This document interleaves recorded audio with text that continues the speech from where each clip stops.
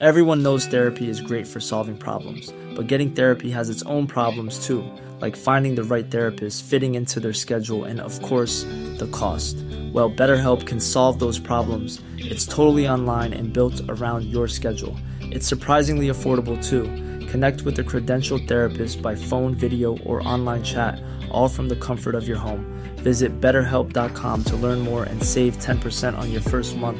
That's BetterHelp, H-E-L-P. There's never been a faster or easier way to start your weight loss journey than with PlushCare.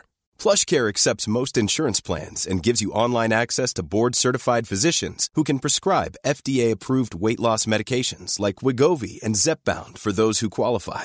Take charge of your health and speak with a board-certified physician about a weight loss plan that's right for you. Get started today at plushcare.com/weight loss. That's plushcare.com/weight loss. plushcare.com/weight loss.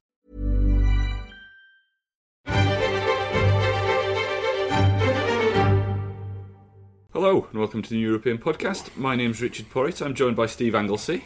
Hello, snowflakes, cave dwellers, Ramonas. How are you doing, Steve? I'm good. It's an exciting political week, isn't it? There's tons going on. We'll get to that. We're embroiled in scandal. We are. Well, not you and me. Oh, well, I thought you'd found out then. Not for publication, anyway. Scandal and debate. There's lots of stuff going on. Later on, I want to chat to Jerry about the importance of the Lords. Good.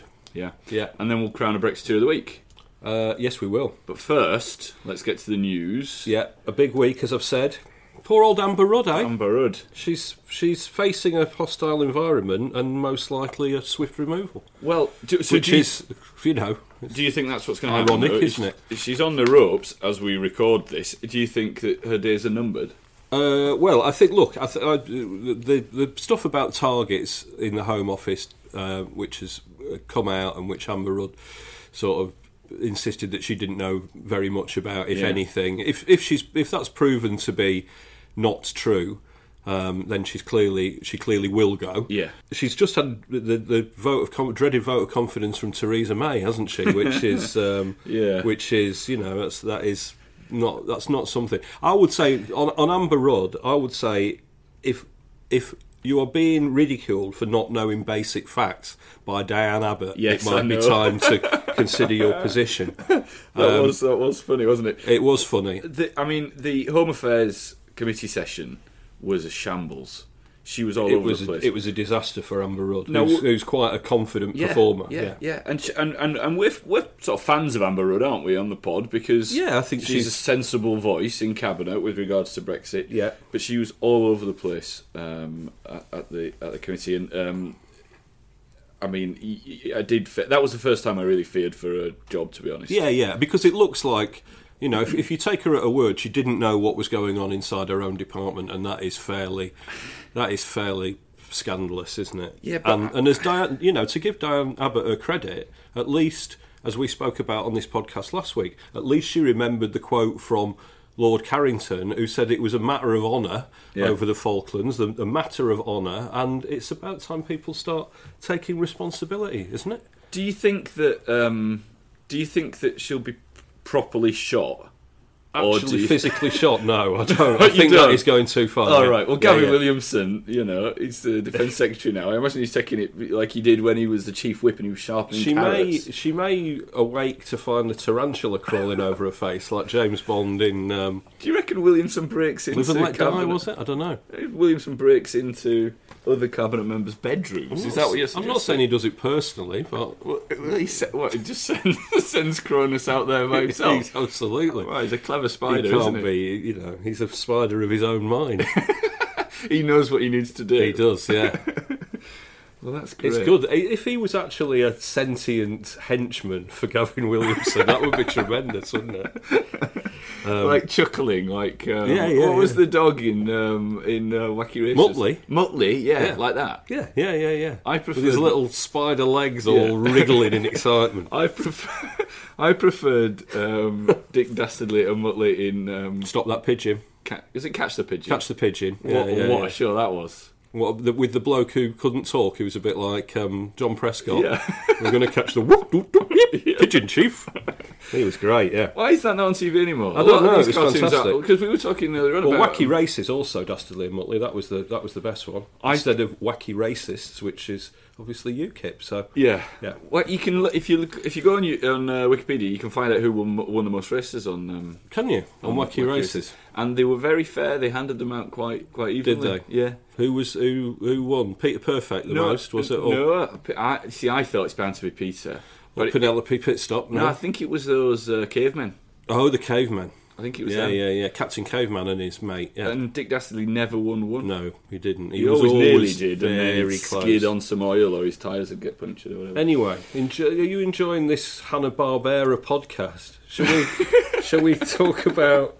Shall we go back to... I mean, one of the reasons that we're talking about this right at the top, obviously, it is a huge thing, but the front page of the New European... New European gets printed on a Wednesday and it comes out on a Thursday, and with about 2 hours to go, an hour and a half to go on before we sort of sent it off to the presses on Wednesday morning, Matt Kelly, who's our editor, was reading this piece from Yasmin Alibi Brown, about Windrush and Perfidious Albion and all of that, and just essentially we changed the front page right at the last minute. It's a massively powerful piece by Yasmin. I would urge you to pick up the newspaper this week. £2.50 from all good newsagents, and it is a really stunning indictment of how this country treats its immigrants and refugees. I mean, there's a stunning bit of stats in it, isn't there, towards the end, where Yasmin is talking about our refugee intake. Germany takes in 3,945 refugees per million of their population. Austria and Sweden almost the same.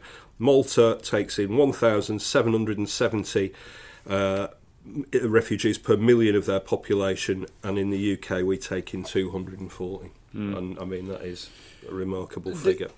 The wider question, though, and this is something that obviously Corbyn has been, he's on a sticky wicket, isn't he, on this one? But maybe we'll touch on that. But he's been trying to widen this out from Windrush, hasn't he, to basically accuse the government of being institutionally racist. Yes. And that's what he did at PMQs last week and kind of failed, and this week more so, with a little bit more success, but not hugely. Yeah.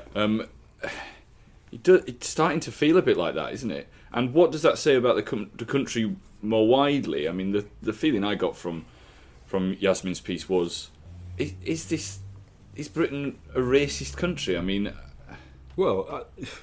It's a very big question, isn't it? But you've got to say that all the evidence points to us having treated these people disgracefully. Yeah.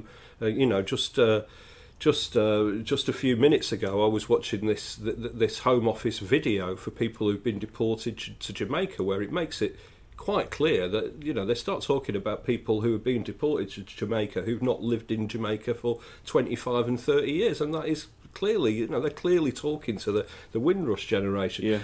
I think if anything good comes out of this, it opens up a much needed debate about immigration. Absolutely. And hopefully we can get to some of the truth about this.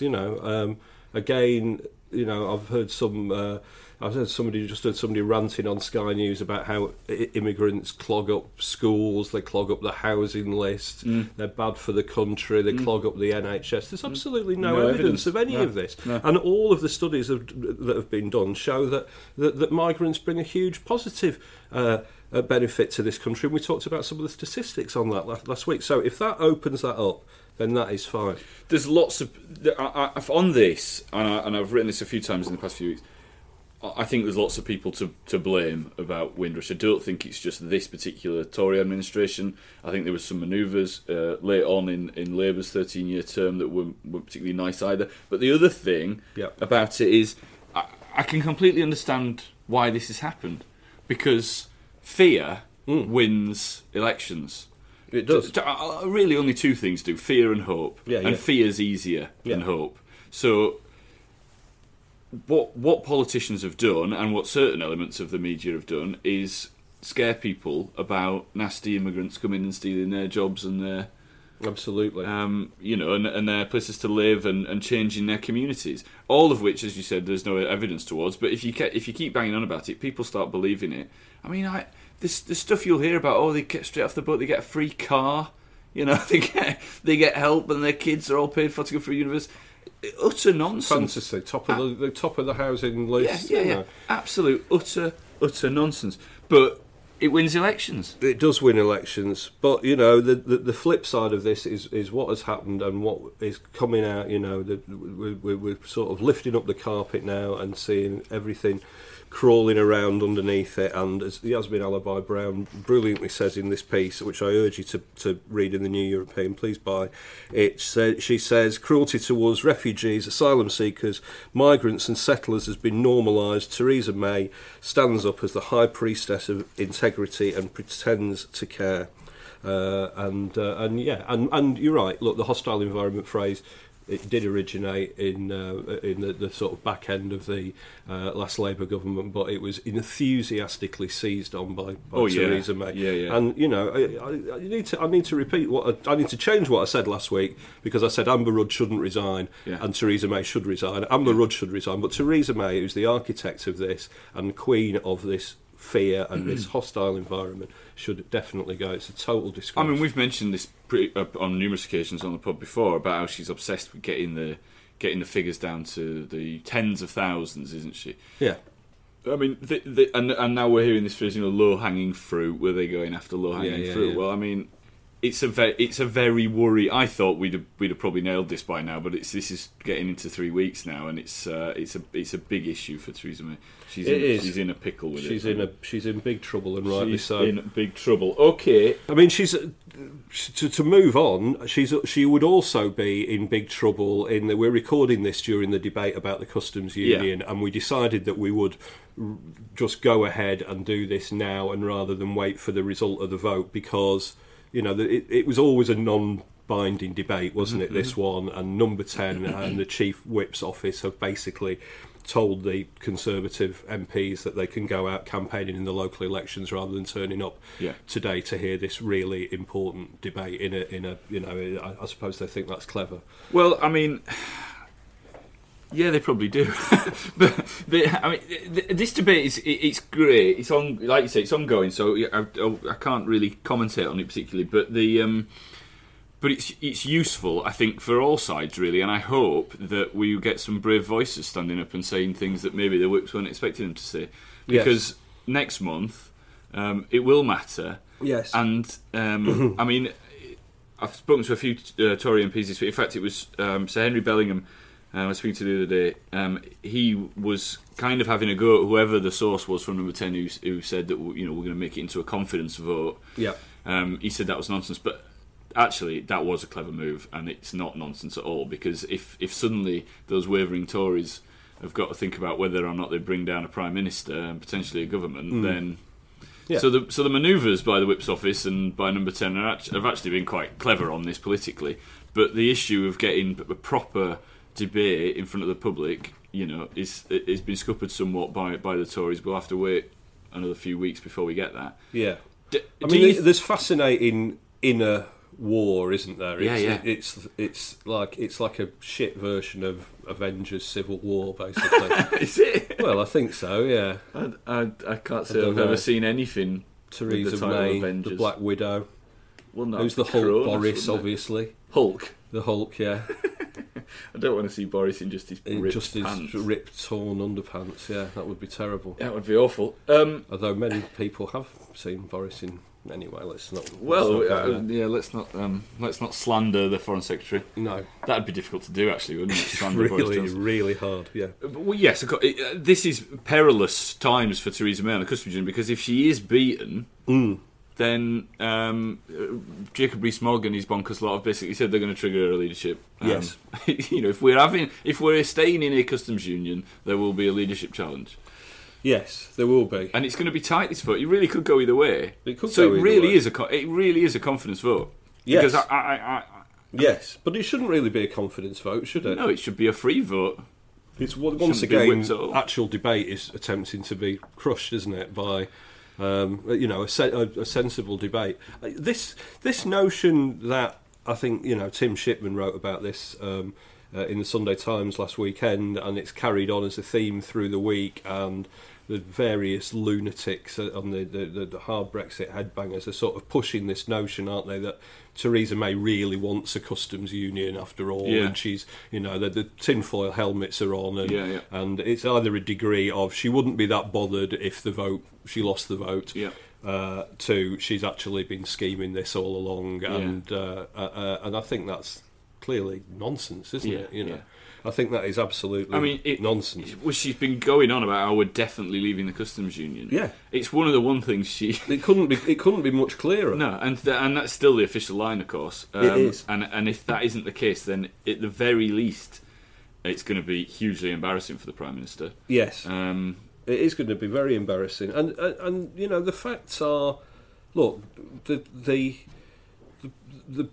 leaving the customs union was not on the ballot paper, was it? No. There were mixed messages. Even Brexiteers were saying, no one's saying we're leaving the customs union. Exactly. There was mixed messages. Liam Fox was in favour of the customs union in 2012, I believe. David Davis said we should stay in the customs union in 2012. There's a long list of Boris, Daniel Hannan, all of these people talking about some access to a single market and a customs union. The fact is that apart from the sort of the hard Brexit wing of the party, there's nobody else that really wants us to leave the customs union, is there? No. Look, the CBI, the National Farmers Union. Somebody was going through this. It was the SNP parliamentary leader, wasn't it? Was talking about this the other day. The Scottish government, the Welsh government, clearly the Northern Ireland and the Republic of Ireland. Yeah. And 85% of British manufacturers want to stay in the customs union. One of the other bizarre things about this is there are a couple of things that really I've been struggling to get my head around with this.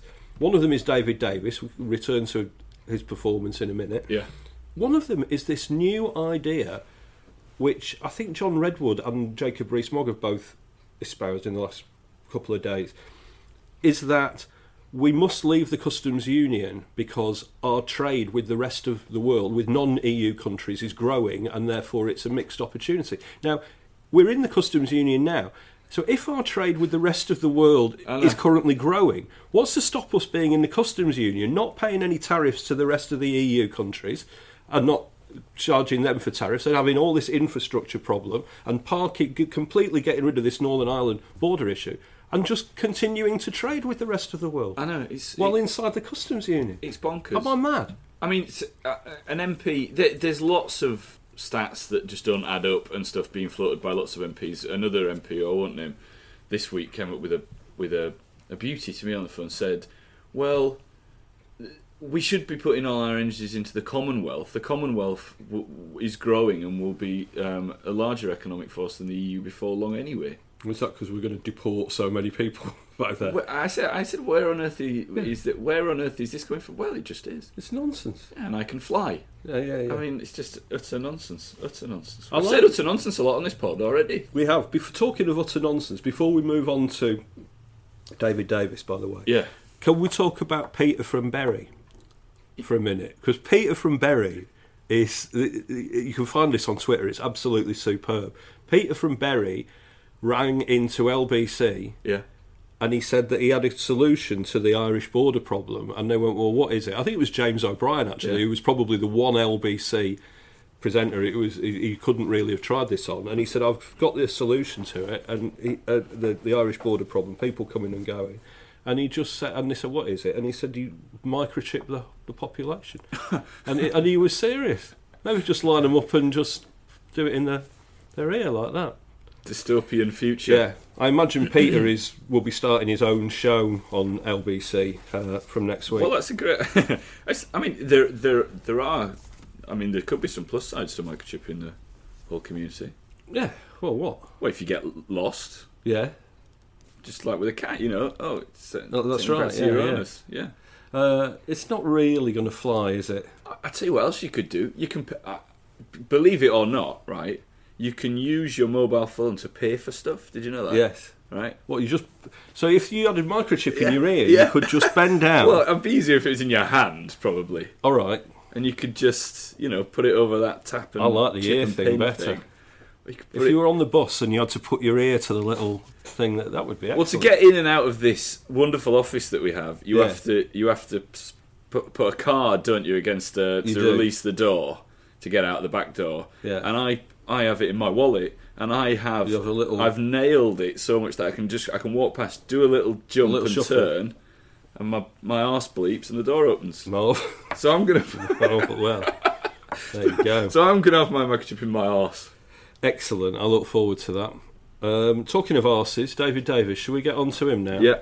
Because he has sort of widened this out, hasn't he? The other interesting thing about the customs union that's emerged this week is that we sort of thought, didn't we, that the final vote on the Brexit deal would just be a sort of yes and no. But now David Davis has indicated that it could be wider than that, hasn't he? And there could be all manner of amendments could be proposed, and Parliament could vote on all of this, and the customs union could be included in this, and this seems to me to be quite an extraordinary development. But I'm just wondering whether it's just something else that David Davis has made up on the way. I think that probably is true. He just went, yes, it'll have I've been drafting the bill now, but also, how long is that going to take? Well, these people seem to have no not really any understanding that we've got less than a year. Well, we've much less than a year to get this all sorted. Yeah. He one of the things that he did in the Brexit committee before he made this revelation was he sat down, as he's done numerous times before, and he said, "We'd better make this brief because I've got an important meeting," which didn't go down too well, did it, with Hilary Benn? Is he doing it on purpose? Is it just a little bit? It might be a little dig now. It's quite funny though, isn't it? But as all New European podcast, dear listener, you've probably done this before. But when somebody important that you don't really get on with never happened. Says, "Shall we go for a quick drink after work? What about it?" And you go, "Yeah, great," because you feel polite, but you do say, "Oh, I've got to go. I'm playing squash at 7:00, so I better just have one quick orange juice and go." Yeah.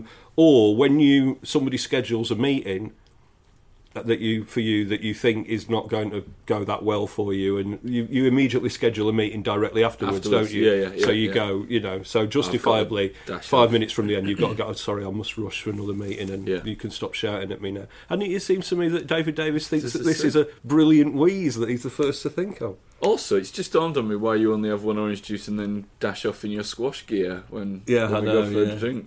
Sorry about that. Yeah, sorry. You've taken it to great lengths, though. Or are you actually going to play squash? I've never played squash in my life. But you've bought a racket and all the gear, little shorts, and it's my very tight white shorts, like Andrew Ridgeley in his pomp. You do remind me of I'm very similar to Andrew Ridgeley. The other thing, David Davis, this week, before we move on, he went to Northern Ireland. Did he? I don't think this has had the coverage that it deserves. This is brilliant. He went to Northern Ireland. He's not been to Northern Ireland before in the 22 months that he's been the Brexit secretary. Well, why would he? Well, it's not like there's anything important going on with the border or anything.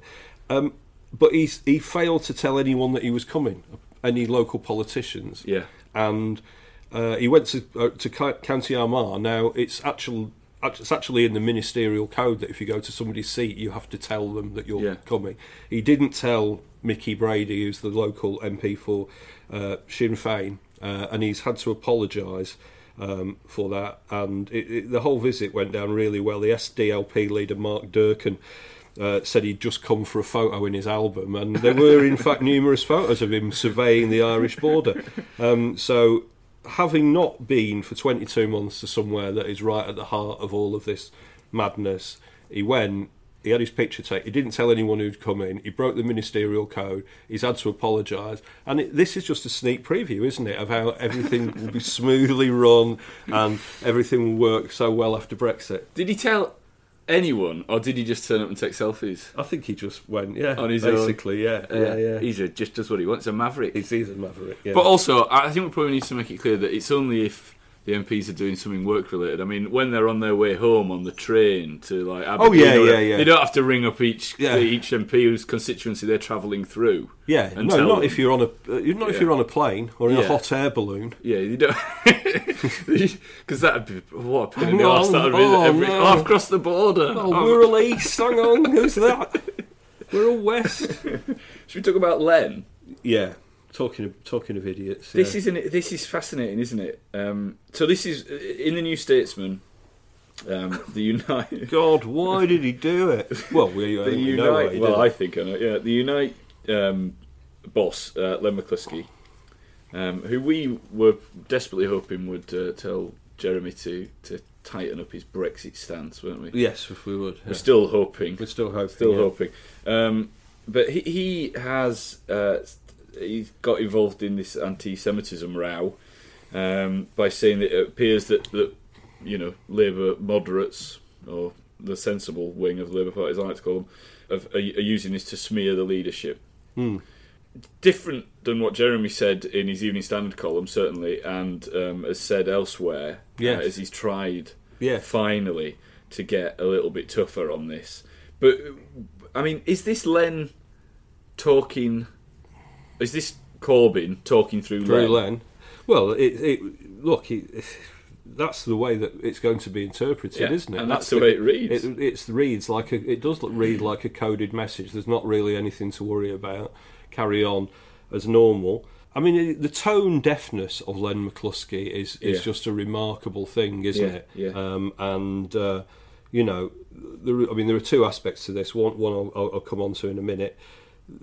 One, in denying in the current climate, denying that there really is a real problem with anti-Semitism in the Labour Party is remarkable, and Keir Starmer is absolutely right when he says that denying that there is even a problem is part of the problem, and Len McCluskey has made himself part of the problem, and I don't really understand to loosely defend Jeremy Corbyn. I don't understand this.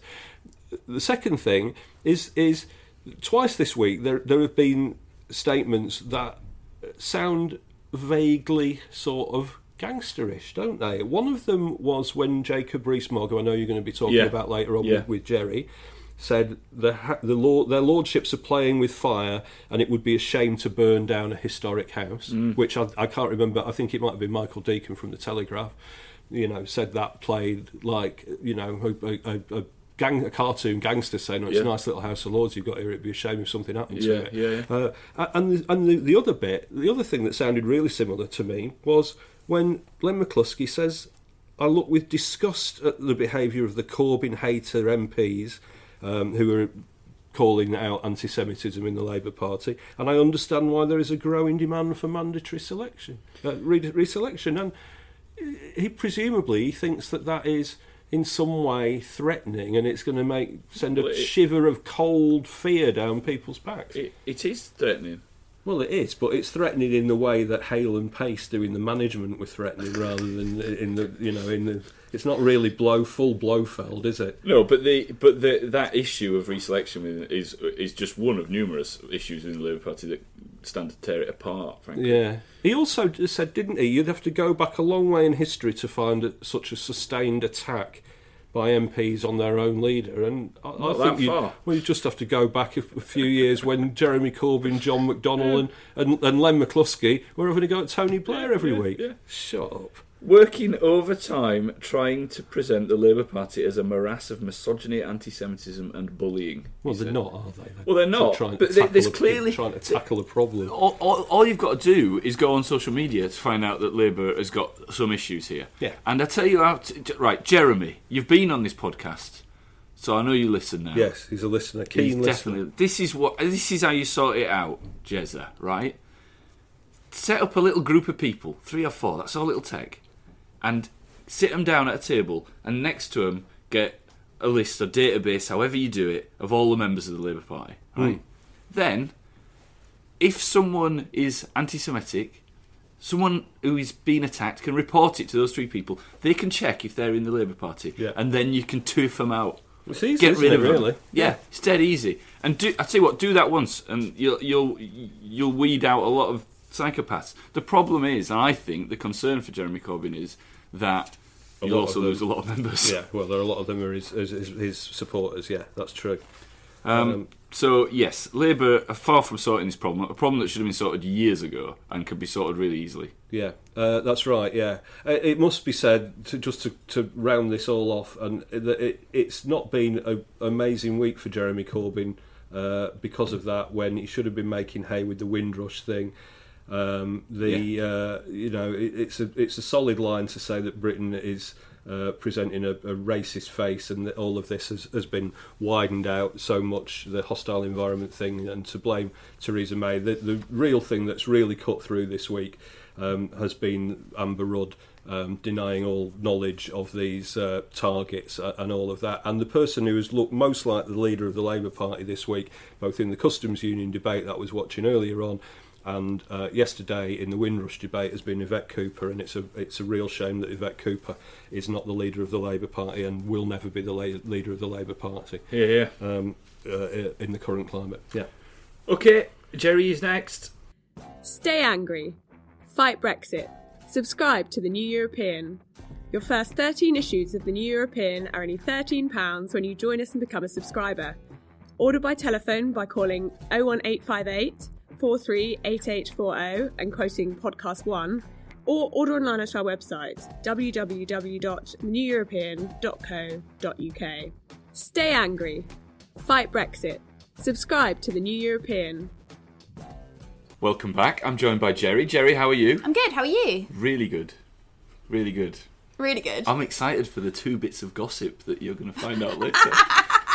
But you can't tell me. I can see it's energised you. I shall put them on the end of the podcast after the bagpipes next week, listener. It's very difficult because we have a gossip before the podcast every week, and it's a good job the microphone isn't running. Well, sometimes it is. Sometimes it is. We're going to talk about the Lords generally, but the reason we wanted to talk about this was because of this extraordinary statement. Steve's just mentioned it, actually, that Jacob Rees-Mogg made this week, yes, where he said, and I might be paraphrasing slightly here, he said, the peers are playing with fire. Mm-hmm. They need to be careful they don't burn down their house. Yeah. It's rather threatening, isn't it? It is a bit. It's our favourite Victorian era caricature, isn't he? Yeah, entertaining to the end. Of course, the chair of the Hardcore European Research Group, which is the never-ending source of hilarity in the form of WhatsApp screenshots. Yes. They love a red line as well, don't they? They like a red line. Love a red line. But yeah, Jacob Rees-Mogg has basically said that he thinks, the public will think, that the Lords has very little legitimacy if peers keep making amendments to the Brexit bill. Right, so why should the Lords make amendments to it? We touched on this last week, actually, but why? What? Let's go into it a bit further. Why is it so important? I mean, I'm assuming that you want an answer better than it's their job. Well, that is the truth. It is their job. But what exactly is their job? So it's checks and balances, isn't it? They're the unelected chamber. That all legislation goes past them. They make amendments, pass it back. Yada yada. That's how our system works. And it's worked pretty well for quite a long time. Yeah. I did a little history lesson last week on a pod that you weren't involved in. Yes, I was away. You were missed. Alas, I was in Copenhagen. Yes, and was it nice? It was very nice. Thank you very much. Whereby we talked about when the Lords were flooded with Liberals way back in 1912, 11 for the Parliament Act to get through, because they were scuppering a new taxation laws for wealthy landowners. But this is very different from that. What they're doing is they're shaking this bill and seeing which bits fall off. Yeah. Which is healthy and sensible, if you ask me. It is healthy. I mean, if those parts of the bill don't stand up to scrutiny, then they should be taken back again and looked at again. It's only how it should be. Now, we've not got time. We've talked about the EU withdrawal bill and the stages it's at and stuff. We haven't got time for masses of ping pong on this, and of course the Commons can overrule the laws. Yes, of course. But nonetheless, this gives a voice, and one of the most important things about this bill is the fact that it gets debated, and the public hear that debate, because it was a debate that really wasn't conducted when it should have been, which was during the referendum campaign. Yeah, 100%. So it is being now. Lords are saying sensible things. They're doing. I think the government would have been surprised by the majority that on the customs union amendment. But I don't think they'd be surprised that these things are getting thrown back. And sensible MPs will see it as the Lords doing their job, and then the Commons doing their job. Yeah. And obviously there is a debate ongoing about the customs union in the Commons as well. There is. The problem you've got is that you do have people like Jacob Rees-Mogg. You've got UKIP leader Gerard Batten, who has fumed that the Lords were signing their own death warrant. There's a petition up that is calling for a referendum, not another one, on the abolition of the Lords. But that's actually got the over 100,000 signatures, so it can be debated at Westminster. Brilliant. And, if I was on a podcast for another newspaper, I might be calling the Lords unaccountable, unelected, out of touch, frustrating the will of the people. But it's not, is it? It's what it actually is measured, thoughtful consideration of rushed legislation that's been rushed through on a slim majority. I mean, it works both ways, this, doesn't it? Because if there was a majority of Brexiteers in the Lords, then we might be saying something different as well. So the bigger question about whether the Lords should do fixed terms or whether they are elected, where do you stand on that? I don't think they should be elected, because I think then, I think one of the beauties of the Lords is that although there obviously are a lot of Lords that align themselves with particular parties, they're not as constrained to those party lines, and you've got plenty of, independents and crossbenchers as well. And I think it's a freer chamber. Yeah. And if it was elected, you get the exact same problem that you've got in the Commons, and you kind of get rid of the point of them. Would it be a mirror image almost of the Commons then? I don't see how it couldn't be. Yeah, and I mean, I think the point of it is that they are often former MPs, yes, or people who have achieved something in a certain specialism and add a real sense of expertise, rather than just being part of a party political machine. And whilst in the Commons we're seeing, these amendments, well, there were obviously a lot of amendments tabled, but the whips did their job, and it kind of passed through quite pristinely to the Lords. There's been 7 defeats so far the government's had on the Brexit bill. I mean, the Henry VIII powers is one of them, isn't it? Which, was a significant power grab. And, there's, like you say, the customs union stuff as well, which actually, for all the bluster coming from Leavers, was quite tentatively worded. It was really. Absolutely. Yeah. Could have been a lot harder. Yeah, it was on keeping a customs union with the EU, and then there was also stuff, wasn't there, on the protecting rights under EU retained law. So, they're not blocking Brexit, which is the accusation that's coming from a lot of people. The thing is that the Brexiteers, the likes of Rees-Mogg and some of the right-wing press, etc., realise that they've still got a fight on their hands here. Yeah. So labelling them, I mean, we're back to the old saboteurs and traitors again, aren't we? Which, pleasingly, one of those votes was on the anniversary of, wasn't it? That pleased me a lot, that did. So good crushing. It again appears to be outrage at people who are, experts, arguably, scrutinising something. Yeah. And trying to do what they think is the best for their country. Now, it's fine to disagree with them. Of course. And there's plenty of times I've disagreed with the Lords, but just because you disagree with someone doesn't mean you should burn their house down, does it? No. Which seems to be what Mr. Rees-Mogg is suggesting. It does have repercussions, though, and for me, I think the question is that when these issues do go back to the Commons, can the government muster the votes to override them? Well, therein lies one of the biggest questions facing Theresa May. Of course. But to kind of underline how easy it might be for the Lords to put pressure on, pro-EU MPs and, above all, Tory MPs, is the new clause in the trade bill, which is actually a lot tougher than the amendment the Lords have made. Yeah. And there are 10 Tory MPs which are signed up to that, and that's actually enough to cancel out their DUP majority. Which you can see why Leavers are scared. Oh yeah, I can absolutely see, and I can see why the Conservative Party is scared as well. Because if the more that come back amended, the more there is a likelihood of them being defeated on stuff. Obviously, yeah. But there's some stuff that I don't think they'll be too worried about. But obviously the Customs Union is going to put the fear of God into Theresa May, because she has said, and again, me and Steve have just touched on this as well. She has said all the way through that we are leaving the Customs Union, and that doesn't seem to be something the Lords want to do. No, it'll be interesting to, as you say, it's happening as we're recording, but see the outcome of the motion in the Commons today on frictionless post-Brexit trade borders and etc., and how that all plays into it, because I think it'll give a bit of an indication about how those potentially more soft MPs in the Commons are feeling. Yeah,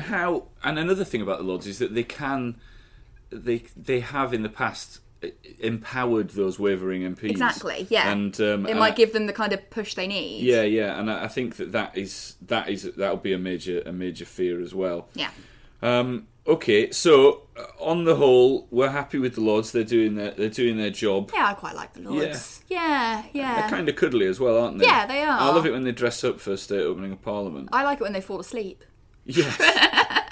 Well, I mean, it's a bit like everyone's granddad and grandma, isn't it? They're not all old. No, I know. They're all old, and some debates go on a long time, and it's hot in that chamber. I know. And those seats look quite comfy in the Lords, not so much in the Commons. No, they do, those nice red benches. Yeah. Okay, Jerry, thank you very much for that. Brexiteer of the Week. Welcome back, Steve. Crown of Brexiteer of the Week. There's a lot of competition this week, so I will be brief. Should we start with Nigel Farage, the nicotine-stained man-frog? Yes, please. Did you see Nigel Farage at that? He was at him and Aaron Banks were at the Queen's birthday concert in the Albert Hall. They went along to that. Did they really? They did, yeah. And I wonder whether it's because he knew he's just a big fan of Shaggy. Who was on the bill, wasn't he? If you love Shaggy, there's only one thing you can add to make Shaggy even better. Go on. Sting. Yeah, it is. Shaggy and Sting together for the first time. What madness! What madness is that? But I like the idea that he's a big fan of Shaggy, who was on the bill, who was partly responsible for the massive rise of hate crime after the referendum. It wasn't me. He could do all of those, couldn't he? Anyway, Nigel Farage used to campaign for St George's Day, which passed this week, to be a bank holiday, but he's got a new wheeze, hasn't he? And he said he wants a bank holiday.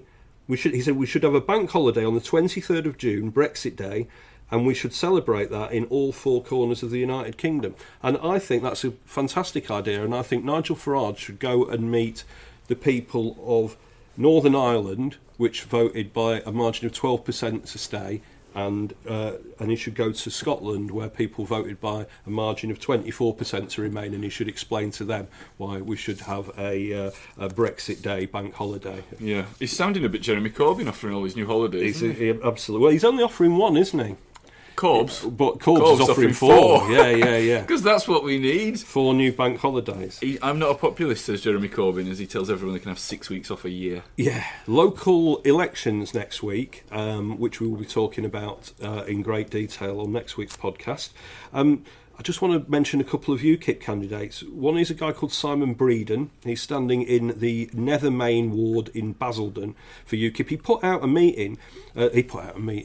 leaflet saying that the council was in disgrace and he should join the council because the council had rearranged a public meeting. They'd had to shut down a sports centre to do so, and it had cost the taxpayer £500,000.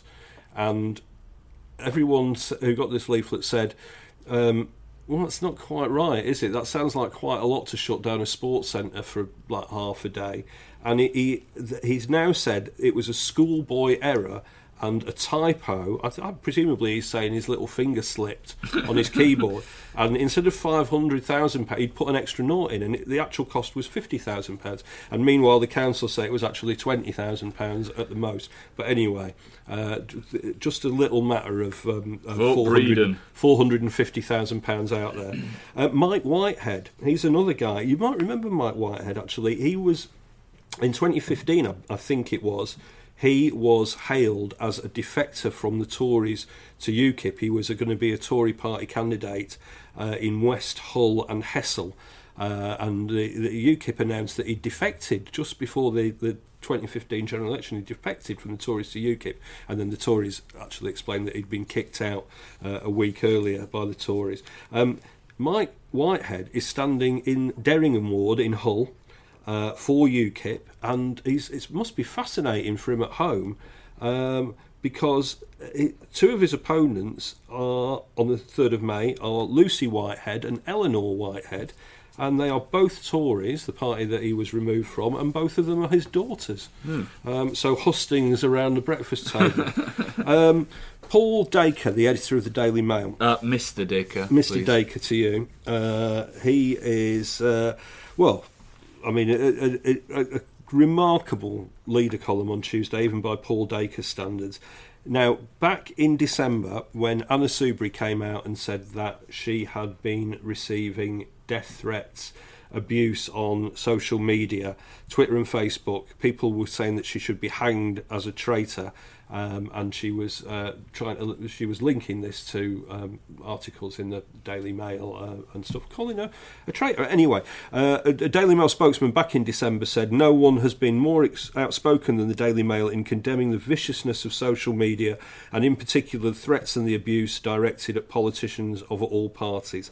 So the Daily Mail there in December coming out against saying that Anna Soubry is a traitor.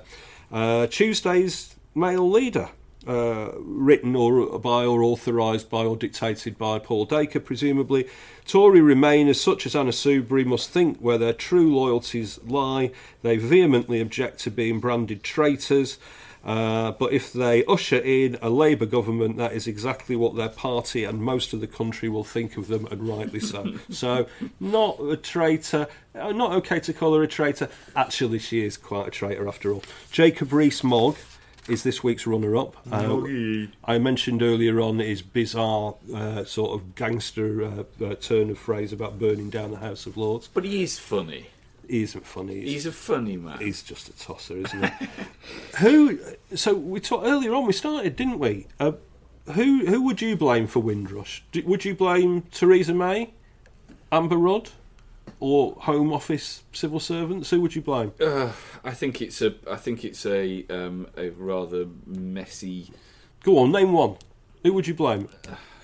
It's the most. Who's the most to blame? I think probably Theresa May. Shall I give you a clue? Yeah.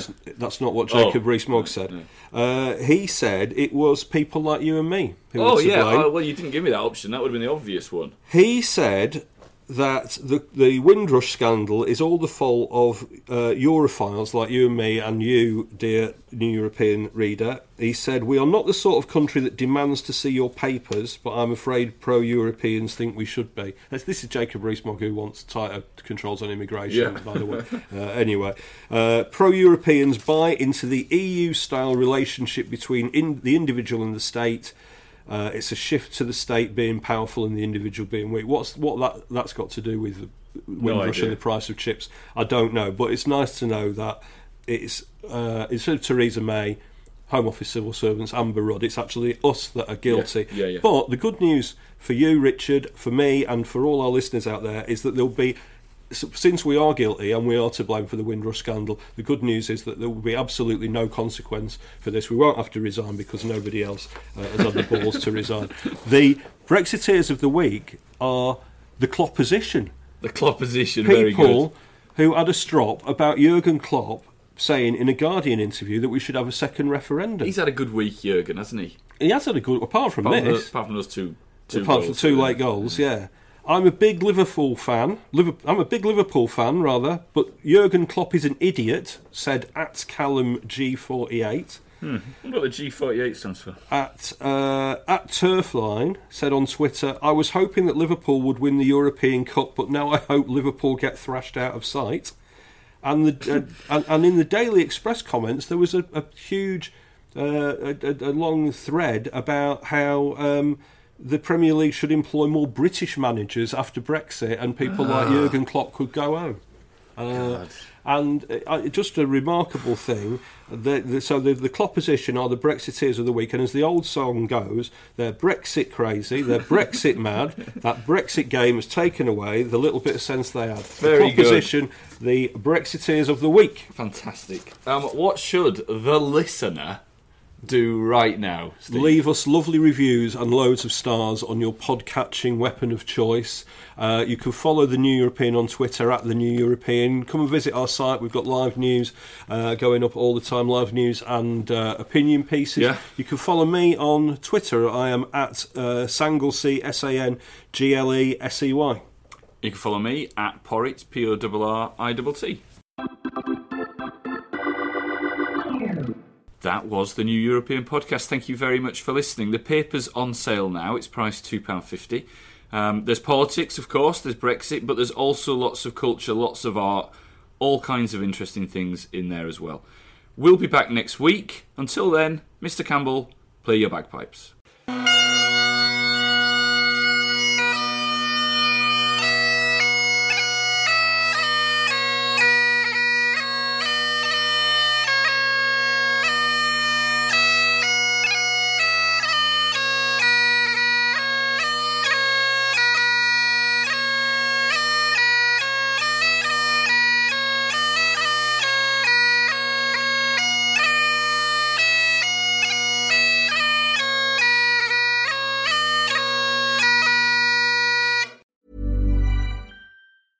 Even when we're on a budget, we still deserve nice things. Quince is a place to scoop up stunning high-end goods for 50 to 80% less than similar brands. They have buttery soft cashmere sweaters starting at $50, luxurious Italian leather bags, and so much more. Plus, Quince only works with factories that use safe, ethical, and responsible manufacturing. Get the high-end goods you'll love without the high price tag with Quince. Go to quince.com/style for free shipping and 365-day returns.